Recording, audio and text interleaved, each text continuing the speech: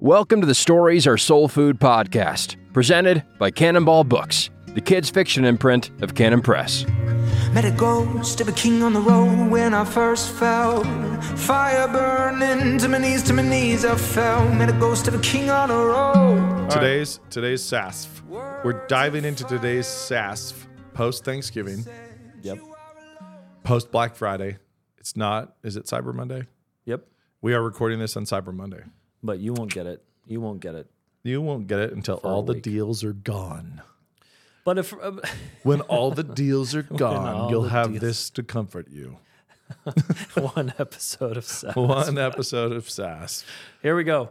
A question from a faithful listener. I'm wondering if Nate likes It's a Wonderful Life's response to George Bailey's suicidal despair. Let me just keep reading for a little bit. Seems to this person that their solution for a man completely lost in self-important, self-absorbed panic is to stoke that by showing how spectacular and important he's actually been his whole life.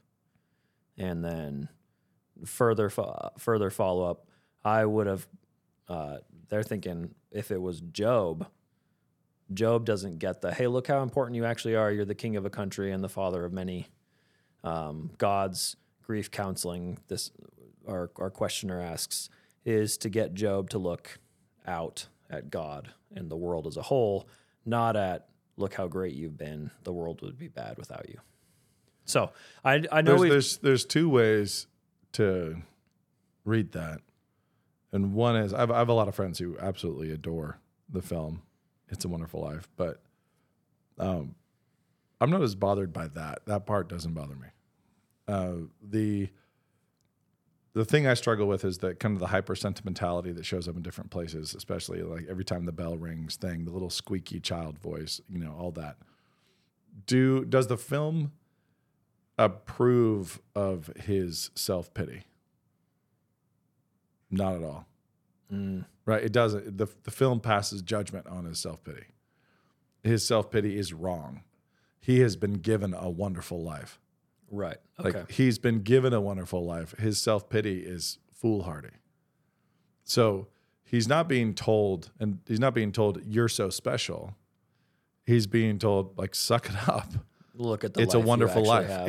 It's a wonderful life. It's in the title.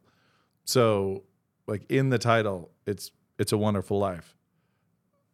There's the point. He wants to give it up. He's feeling sorry for himself. He's feeling self-absorbed. And the film rebukes that. The film happens to rebuke that, as do his neighbors, as do the townspeople. There's lots of layers of rebuke there, but it's not him giving himself a little award. It's him being loved and receiving kindness. Like he receives grace, right? People are just giving to him. Like there's all this giving that shows up, and it's not that he deserved it. It's a gift, and his emotional reaction to it is because it's a gift. Right. So It's a Wonderful Life. He's responding to this rebuke of grace that comes, and he's responding to it like it's a gift because it is. Right. That's what it is. But I will say the nature of the narrative that's like see how much your life has mattered to others is more like see how your life's been used, see how you've been used. And we see David actually receive comfort like that. We see that we see that in David's narrative, we see that in the Psalms, we see that he's low, but then he gets the promise of this messianic line that through you, through your children, like you're gonna save the world. Mm-hmm. And when David's in the depths of despair, that holds true, like that, the promise of the value of his life and the value of his position in the narrative. So I think the film I like the film. I really like Clarence. The film's good. I don't like the hyper sentimentality. That's a little bit of like it's like eating a Peep or a box of Peeps. You're eating it's Turkish delight. It's you're eating Edmund's Turkish sugar-coated delight. marshmallow. Like there's parts of it that are sugar-coated marshmallow. Right. And Christmas movies are notoriously sentimental. This one's no different. Right. Well, I guess I don't like the hyper sentimentality, right? that shows up in a few pockets that are more. Yeah, every time a bell rings, Yeah, the angel gets its wings. They're more representative of the era and of an aspect of the era I didn't care for. You know, I don't really. Right, and the silly voiceover at the beginning, you know, with the start, you know. Although I do like that the galaxies are actually angels. That's kind of cool. Yeah. That's so there's little pieces that you can like or not like. I think the film is a good film. I think it's not devolving into a worship yourself, believe in yourself. It's not doing that. It's there is a God. There are angels being sent, and he's being shown how wonderful his life is and has been. Right. So his life has been wonderful. It is currently wonderful. And his desire too, because it's constantly his desire to travel, I think is something that affects a lot of people have this idea of like, oh, if I just traveled, it would be so good. Yep. And I think the movie does hold that up pretty well as how when it comes down to it, even he knows that desire is a desire that's completely without duty. Like if I had no duty whatsoever, I would be the kind of person. And he does a great performance. He gives a great performance, and it's a lot. The whole film is a great classic traditional Christmas film. Right. But it's like listening to Bing Crosby. Yeah. You know, it's like I'm not going to listen to that every day. I'm not like it's a certain kind of like time warpy, emotional vibe that comes with it. So it's a classic for a reason. You know, it's well made, it's well constructed, it's Dickensian. You know, it's doing this Christmas Carol thing overtly. Yeah. You know, and it's pretty good. I mean, like that's even an understatement. I don't mean to be patronizing of a classic by saying it's pretty good. It's like a good movie. It's a great movie that's actually really important in the history of cinema. So it's actually it's kind of a big one. There are very few movies that you can come back and watch yearly. Right. And so the fact that lots of people do, or even every other year. And for me, it's maybe every 3 years. You know, I could watch it, but just because there's some things in there that are like nails on the chalkboard to me. But again, I think temporal. They're located in different time periods. And well, I was reading up. Capra said it was his favorite film that he'd done. Jimmy Stewart said it was his favorite film he'd done. Yeah. It was a failure at the beginning. I didn't know this, but failure at the beginning until it lapsed and became public domain. And then all of a sudden it got broadcast everywhere. All the time. Because I didn't think they could do it for free. Yeah. It became this all of a sudden, broadcast classic. That to me was an interesting case study in how a good film can actually just not get out there. Yep. And then getting it out there allows everybody to find out. Yeah. Hey, this stood up. Yeah. And so I'm not trying to stamp it and say this is the high point of, you know, Western storytelling or anything. It's a great little Christmas movie. Right. And while there's things, again, fingernails on the chalkboard moments in there, there's a huge amount that's fantastic.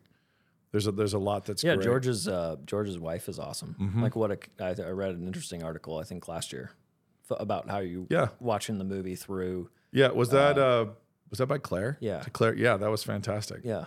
Let's post that in the show notes. We will. That's a great one. So how It's a Wonderful Life can be viewed through the lens. Well, it's important to track what's happening with. Yeah. Oh no! Now I forgot her name and lost my Coffee. Oh no, you're talking about Claire Coffey wrote it. Yeah. And Claire, he didn't forget your name. No, I did not forget your name. He remembered your name. He forgot the famous actress's name. Mary. Oh yeah. Mary, obviously. Yes. So George and Mary. But yeah, Mary is another heroic character. Yep. He does a great job. Yep. So I like the movie. I just like it like I like eating a peep. It's got to be better than a peep. I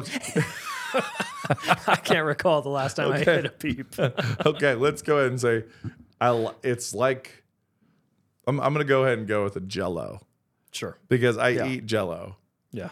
I eat Jell-O on holidays. Especially those 7-layer ones. Yeah, no, I will eat something that comes out of a Jell-O mold. I will fully dive in on Thanksgiving, around Christmas, Easter. I will 100% eat a Jell-O and enjoy it and really enjoy it. And I think that's probably the better way to place it. It's fun. No, it's not buying into you're actually super. Right. You are enough. Yeah. It's not doing that. There are pieces that can be made to look like that because of where the culture's gone since then. But I think the whole rebuke, the fact that it is a rebuke, the fact that it's a declarative rebuke of it is actually a wonderful life, and not just the future, the past. Yeah. The past with your hardship, with your deafness, with the struggles, everything else that's back there has been a wonderful life.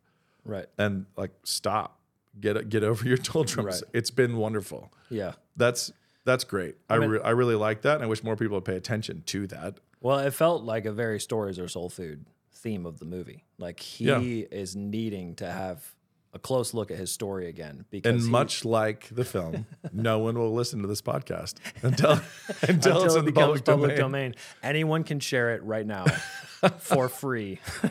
Go. Maybe that's what's been holding us back. I think so. We haven't gone into the public domain. I think your comparison with Dickens, though, I know you have a similar love. Well, actually, I think you just have a hate relationship with Dickens, don't you? Because this feels like a Dickens story. It's got the spidery cardboard villain.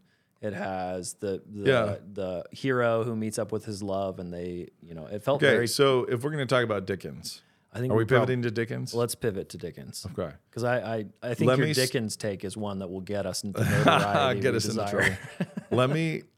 Let me start by saying that it's kind of hard to patronize somebody who's hit that level of cultural significance.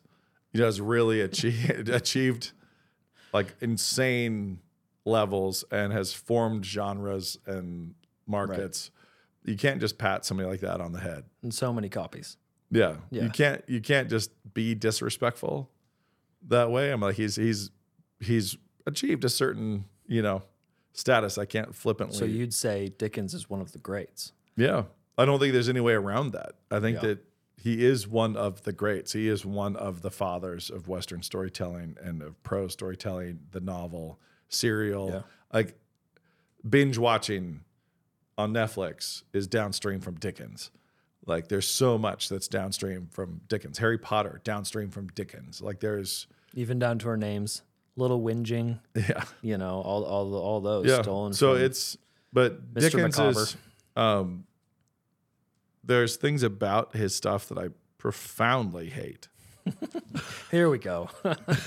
Like really, really hate, like a lot. His best book is A Tale of Two Cities. Which is, I think, the least Dickensian of the Dickens work. But I wonder if everyone would agree with you. The thing that's funny, this is the weird thing. The characters that he's the worst at are kids. He's really bad at writing children. Isn't he pretty bad at women too? I'm trying to think. Well, he writes in caricature, right? So he writes in caricature, and his character's Uriah Heeps and obsequious Uriah Heep and rubbing his hands together. The gravedigger, Jeremy. Yeah.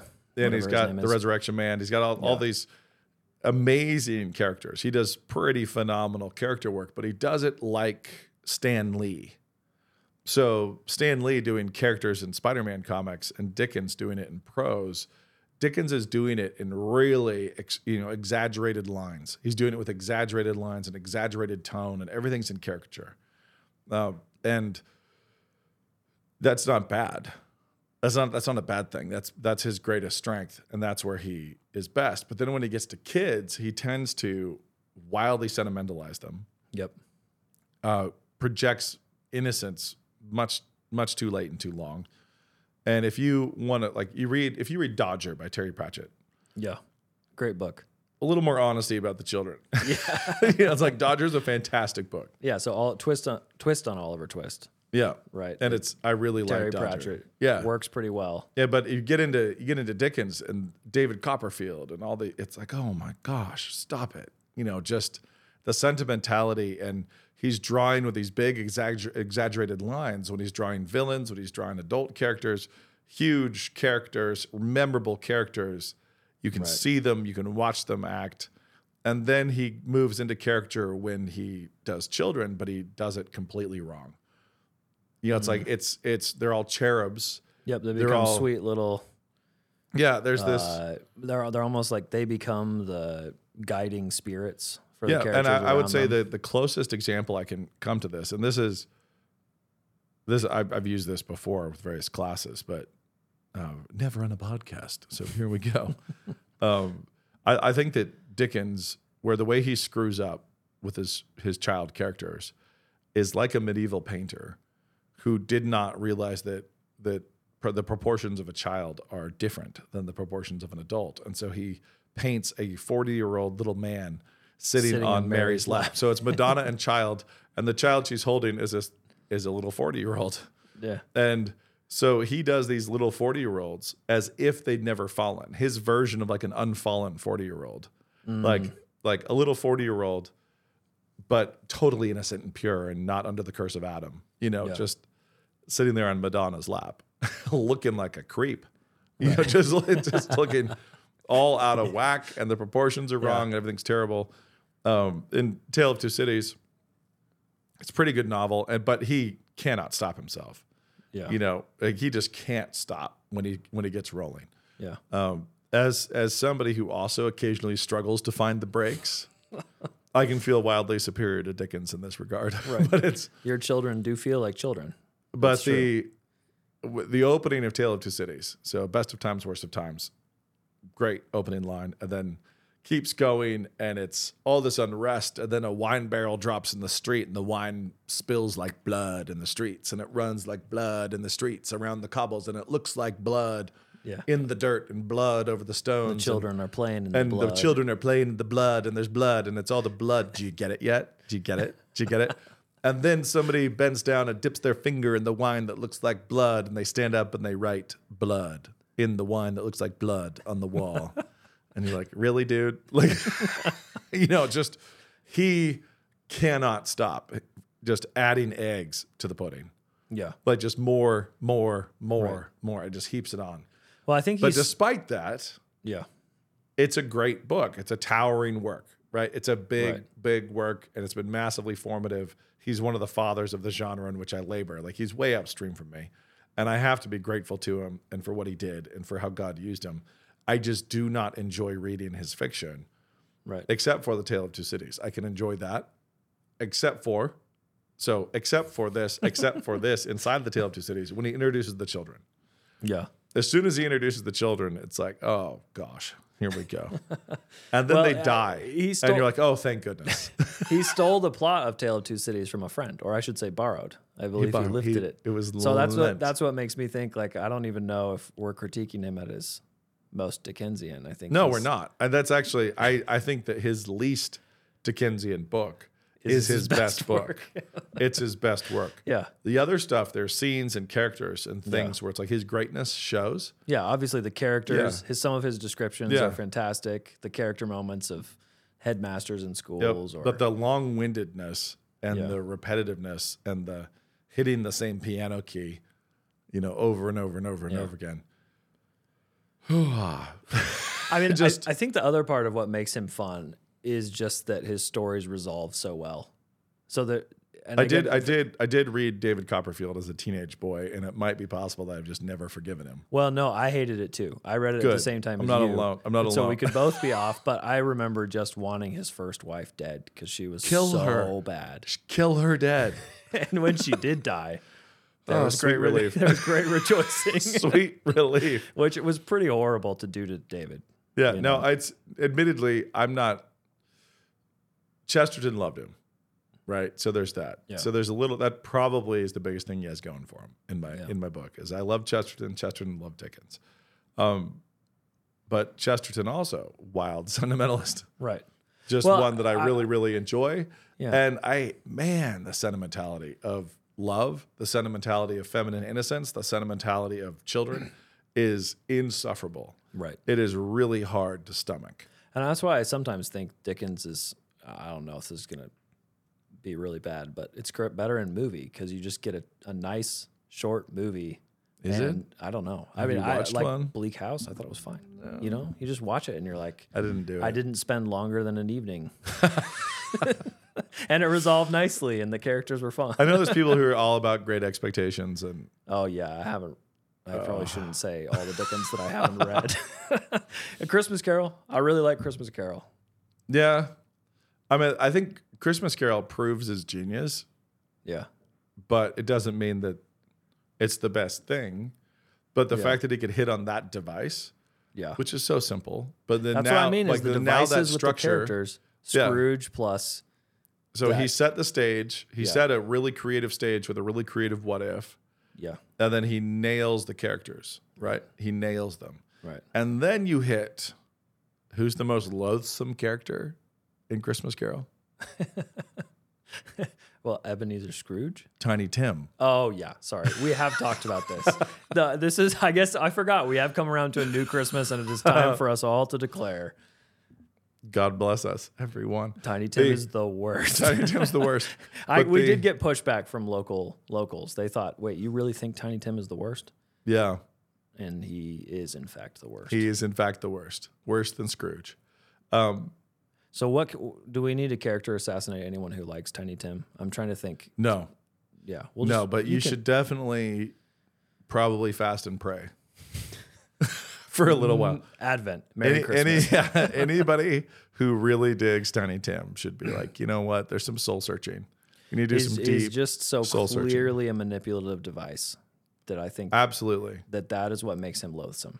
And that's, I think, a reason that I don't everyone can get actually, behind it. I don't hate Tiny Tim. If I meet a Tiny Tim in the world, I don't hate him. Right. I do hate the manipulation that an author is trying to do to me with this fiction. Right. And so they've created this thing to try to throw a lever on me emotionally that I'm not willing for, Dickens to be able to reach. I think the Bob Cratchit didn't have enough of his own character to make him stick and make us like him. So I think that Mrs. Cratchit does. She's awesome. And then I think and then I think Tiny Tim is added on there because of, this is my theory, the weakness of Bob Cratchit. Interesting. Because if he were not more the weakness of Dickens. Well, it's the same.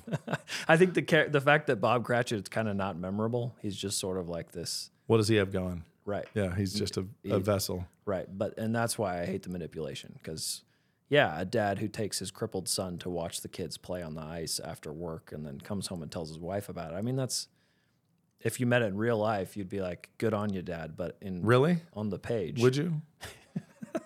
Yeah, I think so. I mean, like maybe give the kid something he can do. Like teach him checkers, get really good at chess. Yeah, okay. So really, Bob has nothing going for him. But anyway, all this to say is Capra definitely is doing something Dickensian with It's a Wonderful Life. Right. And that's just the case. There's inflated, characters and exaggerated lines, and it's not realism. But he's way better at kids, though. I think he does. The kid playing the piano over and over again. Yeah, that part. That was a great scene. That part. But the little girl, still no. Yeah, she's a little cheruby, but you can forgive little girls for being cherubic. She's a little. You have all little boys. I wouldn't know. Maybe they actually are cherubs. Yeah, they're perfect. They haven't fallen.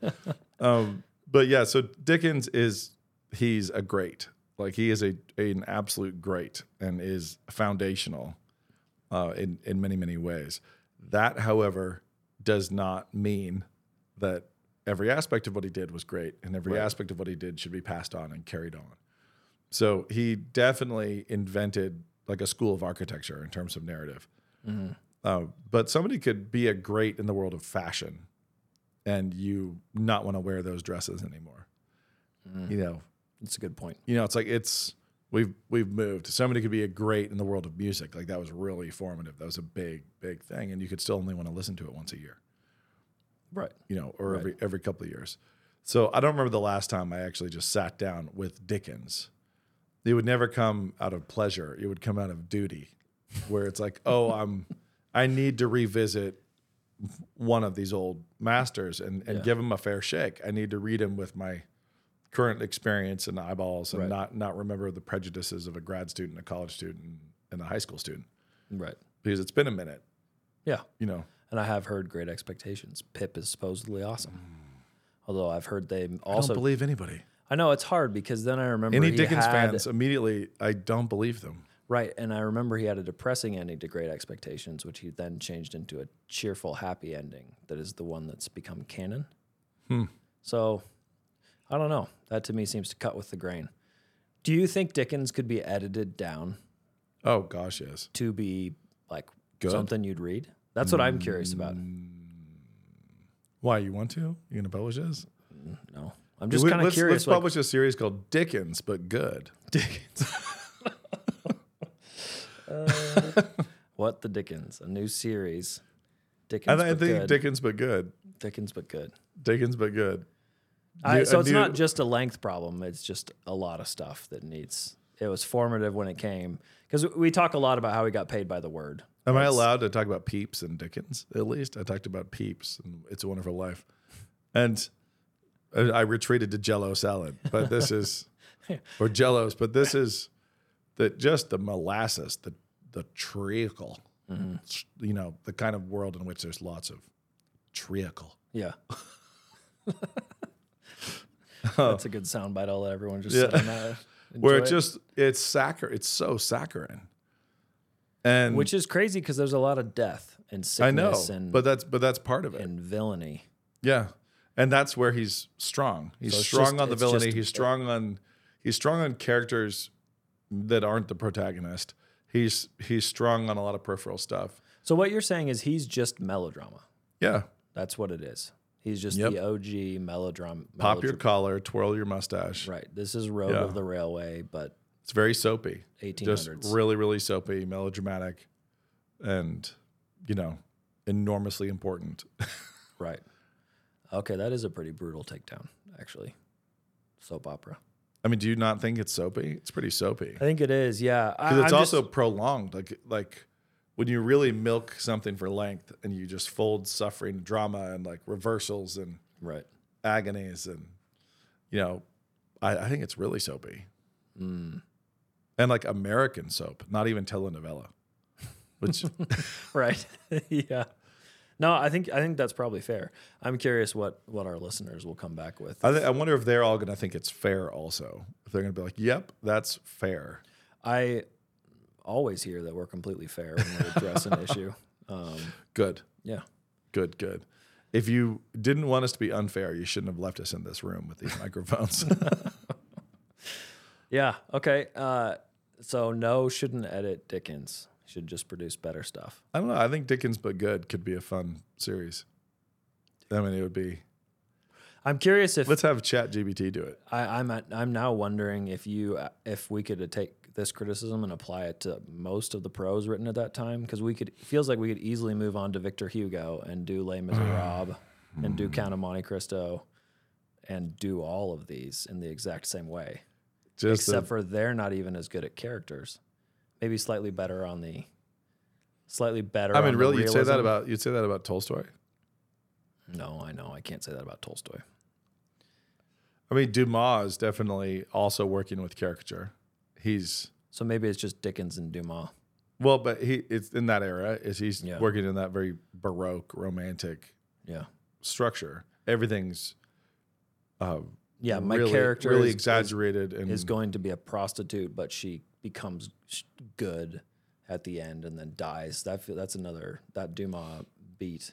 Or Yeah, sorry, there's- Victor Hugo. Sorry, that Victor that's Hugo Hugo. beat Yeah, feels very similar to. it's Dickens very. beat. No, he's much better at realism than Dickens, but he's also wildly sentimental.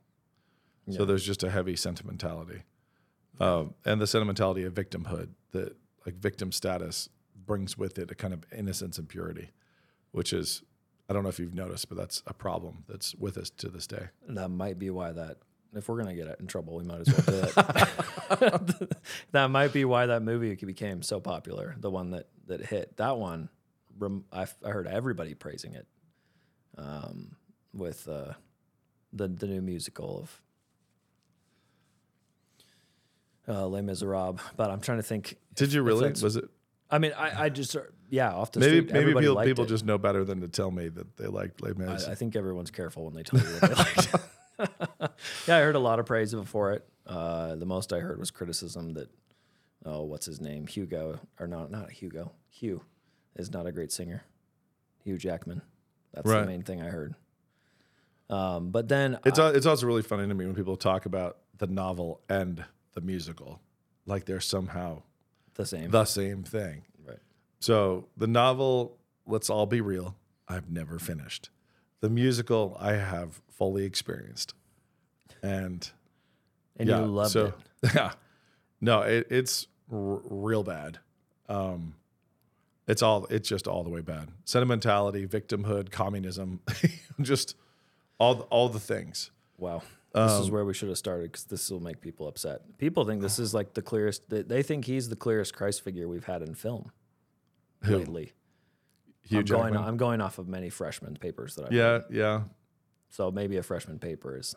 Yeah, I mean, let's just say no and leave it there. But it's, what is the overall work doing? What is it pushing? I mean, let's just go ahead and say I could still sing some of the songs. Yeah. But they're catchy. The opening Prisoner song is pretty great. But yeah, there's actually a lot of great songs in there. I just cannot abide the beating heart of the thing. You know, it's the surface of it. There's plenty of cool stuff. So if you think about the tiers of criticism that we've talked about before, like technical, response, and then objective. Technical, as a musical, what are we talking about? We're talking about sets. We're talking about costuming. We're talking about, what? Like, we're talking about technical craft of production. Like, of course, like if you go see Pretty this high, fun stuff. You go see this with a high level production. That part is going to be really high. The music is up there in terms of show tunes. Like, it's in that world of show tunes. So it's not, it's not up there with Handel and Vivaldi and Mozart, but it's in show tunes world. Is it a high level? It's extremely sticky. Lots of earworms. Lots of things that are there and very effective and memorable. So you're going to see lots of technical stuff, but you get down to the response. I think it's been really unhelpful because it's dragged a lot of people because of that technical value and because of the stickiness of the music and everything else. It's dragged a lot of people into this. Their affections go first, and then they try to rationalize after the fact. They find typology, they find shapes after the fact that they then say, this means it's good, right? This means it has a good message, right? No, it doesn't. It doesn't mean that. It doesn't have to. Because what is the nature of forgiveness? What is the nature of justice? What is the nature of mercy? Because the Javert and so all that bit you're looking at. You have to look at what is it saying? What is it doing? What is it saying very specifically about these things? About guilt, about innocence, about justice, about mercy, through the whole thing. And will you find some truth? Yes, you will. But you're also going to find it, in a salad of untruth. Like, there's just all sorts of it. And then all of it's wrapped into the revolutions in Europe, which were an absolute disaster. Right. And where that very led. Clearly on the revolutionary side. Yeah. And very early communism and, the rebellion of the, of the people. And it's like that particular drug is all of Western civilization is still hooked on that drug. Like, we can't, it's recent enough. We're not reading something by the ancient Greeks. We're looking at something that's right at the beginning of this, like, hyper-romantic, like, drug of victimhood and eat the rich and throw down the old statues and everything else. That drug this is back when we really got hooked on it. In the Romantic era, post-Enlightenment and everything else, it just went bad. It went real bad. And we're still in it. Like, we're still there. Now, what modernism tried to do and postmodernism tried to do failed, because all they did is create vacuums that were just once again filled by the common people with this, like, hyper-romantic sentimentality around the concepts of justice, equality, and, and everything else. We're still totally confused. So it's not a thing I can look at it. I can't look at and again, I'm still talking about the musical. I'm still talking about this big thing. And the book, I would try to talk about the book this way as well, except for the fact that, because it spawned the musical, except for the fact that I have not finished it. So I'm being fair here. I can't throw any rocks at the book because I haven't completed it. But blaming it for its offspring, like this musical, the thing I hate the most about it is the way that Christians drink the Kool-Aid. Like, if it just existed and was impotent, like, so under that response value, like, we look at technical value, we look at response value, it is horrific. The way people blind themselves and just go along and they turn their brains off and they think, oh, but this is gospel, right? It's like, no, it's not. Like, the whole thing is couched in lies and disruption. And what is justice? What doesn't know? What is equality? What is mercy? What are these things you're talking about? You literally have the justice character have to kill himself in order for this story to work. Yeah. That fundamental dynamic of whether that works or not, I think is kind and of the will you crux. join in our crusade? Like what crusade? Like, okay, I could sing that right now. It's a catchy song. Yeah. You know, it's like, who will be strong and stand with me? You know, it's like just, will you join our crusade? What crusade? And it was not a good one. The bad crusade. This terrible crusade. A lot of people confuse it with the French Revolution. It's not, but it actually is very much part and parcel with that movement. It is downstream from that. The whole thing. It's all one big thing. This is slightly pre-Napoleon, right? Yeah. Yeah. So this revolution is kind of what helped lead to Lots Napoleon. of lots and helped lead to where we sit right now. Yeah. You know, it helped lead to it's that classic example of democracy becoming the thing that a dictator then can move in and control. Mm-hmm. You know, the demagogue. Yep. And that dictator then gives everybody something to march about in the streets, and the whole cycle just perpetuates. So the chaos of unsanctified, heart forward storytelling. Like when you actually just push your feels out front. That's interesting. So you're saying, something that feels good, start to finish. And you say, I'm pushing my feels out front, but I'm not sanctifying or disciplining those feels. I'm just letting my feels lead me here. That can get you marching in the streets. That can get you paying no mind. That can get you burning Minneapolis down. That can get you doing all sorts of crazy things. And it's the exact same human loop.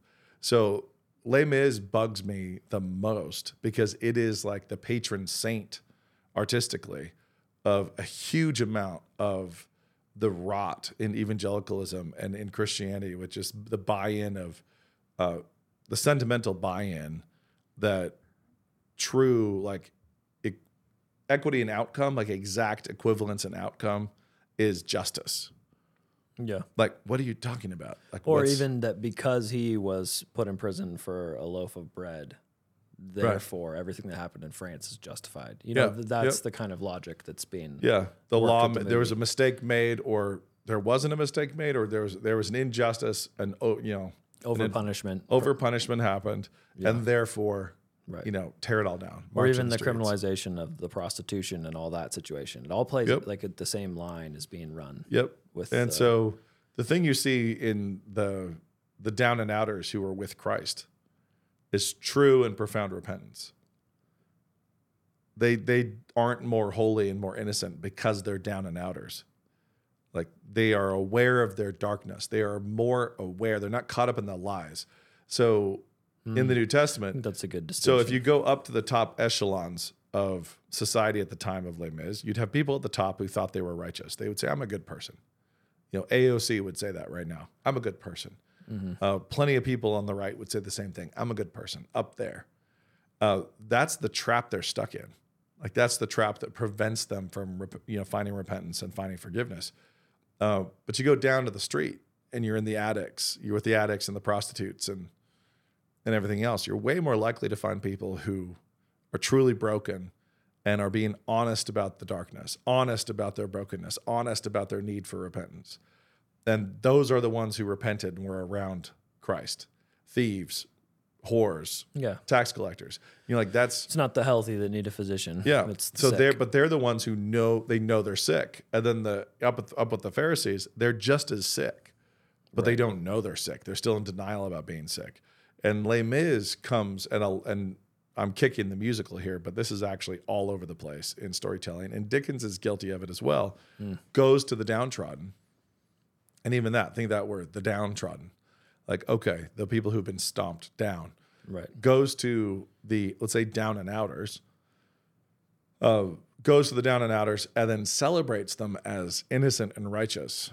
Yeah. Like as pure because they're victims, and their victimhood is what sanctifies them. Their victimhood is what makes them holy, as opposed to their debauchery, their sin, their fallenness, their down and outness is what enables them to see themselves honestly and clearly and to cry out to God. And they from that place of brokenness and from that place of darkness cry out to God and are forgiven, and Christ eats with them. He brings them to the table, like he forgives them. What you see in the play, in the musical Les Mis, what you see in a lot of Dickens is those down and outers don't look in the mirror and see a wicked person. Like, they see an oppressed person who is made righteous by the oppression, like by the status of being oppressed. They're made righteous, and they can therefore spill blood. They can therefore spill blood, and it's not their fault. It's righteous. Have we seen this at all in Israel? Yes. Like, the number of people who want to talk about, but, you know, like conditions in Gaza, conditions in Gaza justify just like Murder. gang raping strangers and slicing their Achilles tendons so they can't run away. What are you talking about? It's like, no, but they're victims. They're oppressed. And by the nature of that oppression is it made them holy, and they are now the standard of righteousness. And that, like, Western pathology that we've developed, where we just like slip into eating that lie over and over and over again, has a long and storied history of where the oppressed have holiness. Because they have that oppression status. And that's your hatred of sentimentality, to bring it full circle, because that often becomes the frosting that gets frosted on top. What's the best thing about being oppressed? I don't know. I can think of one good thing, is it would cause you to cry out to God. Yeah. Like, there's no self-reliance in oppression. There's nothing.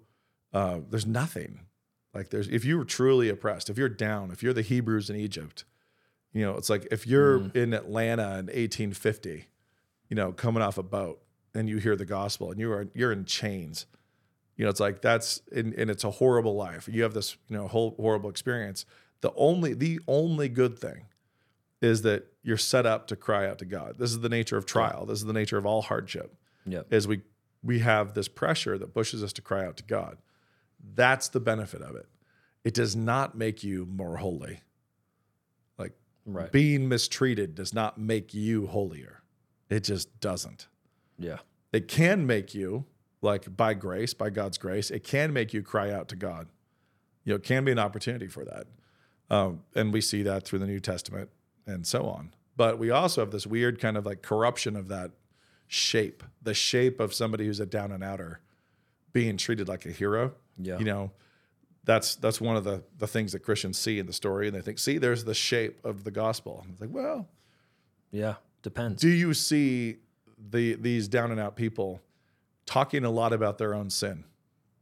Do you see them talking about their unrighteousness? Do you see them crying out to God for forgiveness? Do you see them crying out to God for forgiveness and deliverance, and then God delivering them? It's like, no, that's not what you see.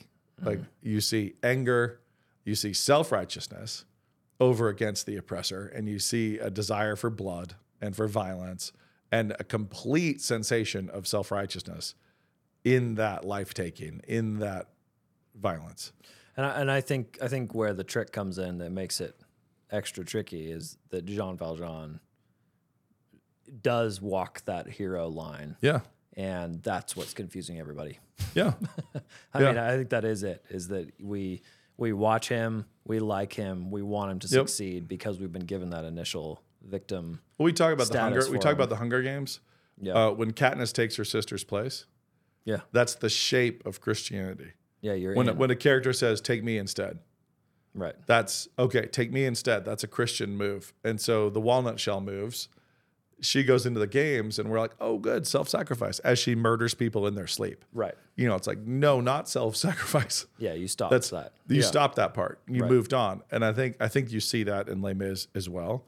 But all you need to know is that some of the guys, and I think we all know this is the case, some of those guys who were in paragliders coming into Israel on a holiday to, like, cook babies alive, to, you know, chop grandmothers up, to rape children and old women, felt righteous. Yeah. They did that, combining that with a sensation of righteousness. Yeah. Because oppression. Right. Like, because oppression. Feelings are not. And it's like, North Star. that doesn't, Yeah. you know, that doesn't give you that get out of hell free card. It's not, Yeah. you know, it doesn't get you there. Right. So oppressed or not, like, regardless of, you know, any, like, well, think pre this war, any pre-war Gaza politics, regardless of any of that, it just doesn't justify that kind of thing. Could they have been singing, "Will you join in our crusade" as they came over the walls? Like, yes. Like, absolutely. I think probably it's like, I'd bet some of the colleges were. there's in the U.S. in the they're doing U.S. that. So it's like we have this ability to be wronged, and then to think that now we can do no wrong, and we get to rise up and slaughter and do whatever. And so this is a real weird book recommend for this one, but especially when we're talking about Dickens characters with so many of the oppressed. The book Life at the Bottom by Dalrymple, the one that's just like a sociological study of the lowest classes, is crazy because it's somehow a book that we aren't allowed to read, because it is just a doctor overtly looking at how the underclasses play into their own abuse and can't get out of their own cycle of badness. He's not really interested in, what put them there. He's just talking to them, the ones who are going to kill themselves with drugs or alcohol. And for that one, it is a very different picture than, that the blessed poor person. Exactly. That exactly. which interestingly enough, like even the, it is Bartimaeus or the guy with the bed, the paralytic. It's always repent and then be healed. Not just you're fine, you just needed a little money. Repent and believe. So I do think that a lot of my reaction to Les Mis is, well, I know it's all to the musical. It's not to the book because I haven't been through it. But it's a lot of that reaction is all parked because I'm leaning so hard in the canoe of Christendom because I see so many of my cousins and siblings and all my brothers and sisters in Christ like eating this treat and thinking it's a super great healthy thing, and isn't it fun? Like, sure, it's sticky, it's fun, it's I get it, catchy tunes, great production, but it's like it just makes you weaker. It makes you weaker, and more vulnerable to the lies of our age. Like the lies right now that will tear your churches apart, that will tear your schools apart. Those lies right now, it makes you weaker for those lies. And I think that's why I find myself so, so far protruding out the other side of the canoe where I'm just trying to lean. Well, I think you're right. My boys and I listen to the Longest Johns, like sea shanty ballads, right? Yeah. And they've got the Workers song in there, which is like such a good earworm of a song, but so I'm realizing pretty poisonous as far as like what it's teaching. If we're all singing, here we go, we don't get anything. It's all a pie in the sky. That's all like it's a bad emotional cocktail to be serving in a song that you like. Oh, it really is. And it's hard. I mean, like, oppression is wildly difficult. It's a really difficult, obviously, understatement, but it's a really difficult test to pass cosmically. Like, so the oppressors are full of self-righteousness and they're caught in that self-righteousness. The oppressed can be as well and can add just as much self-righteousness, but they can add layers of bitterness and resentment and just not deal with their own, like deal with what's within their own reach, and cry out to God. So that's why the Old Testament, it's hard. The Old Testament, nonstop oppression. And how do you respond to it? And little things like Joshua and Caleb come back and say, hey, we're well able to go up into the land. And God is so mad at the other spies and so upset at Israel that they are all going to stay in the wilderness and die. Like, okay, that's heavy. It's like, because even now you still doubt. You still don't have faith. And so more hardship, like another generation of hardship before you're ready for this. And as soon as they got into the land, they still end up slipping and falling and failing and so on. So like humanity, like we just are bad at this. We're really bad at this. We're really good at self-justification and we're really bad at self-honesty. Like that's just not a thing that we're great at. And so Dickens annoys me less than Les Mis, but it does strike me as part of the same universe. It's the same kind of sentimentality, the same kind of holiness at the bottom. Holiness is down there. And while it's true that when Christ came, he went to the bottom. Like he also went to the synagogue and let things be known, but he went to the bottom. But down at the bottom, it's not primitivism. He didn't go down there to say, you guys are good and holy and best, and that's why I'm hanging out with you. It's like he went down there because they knew they were sick. They knew they needed a physician.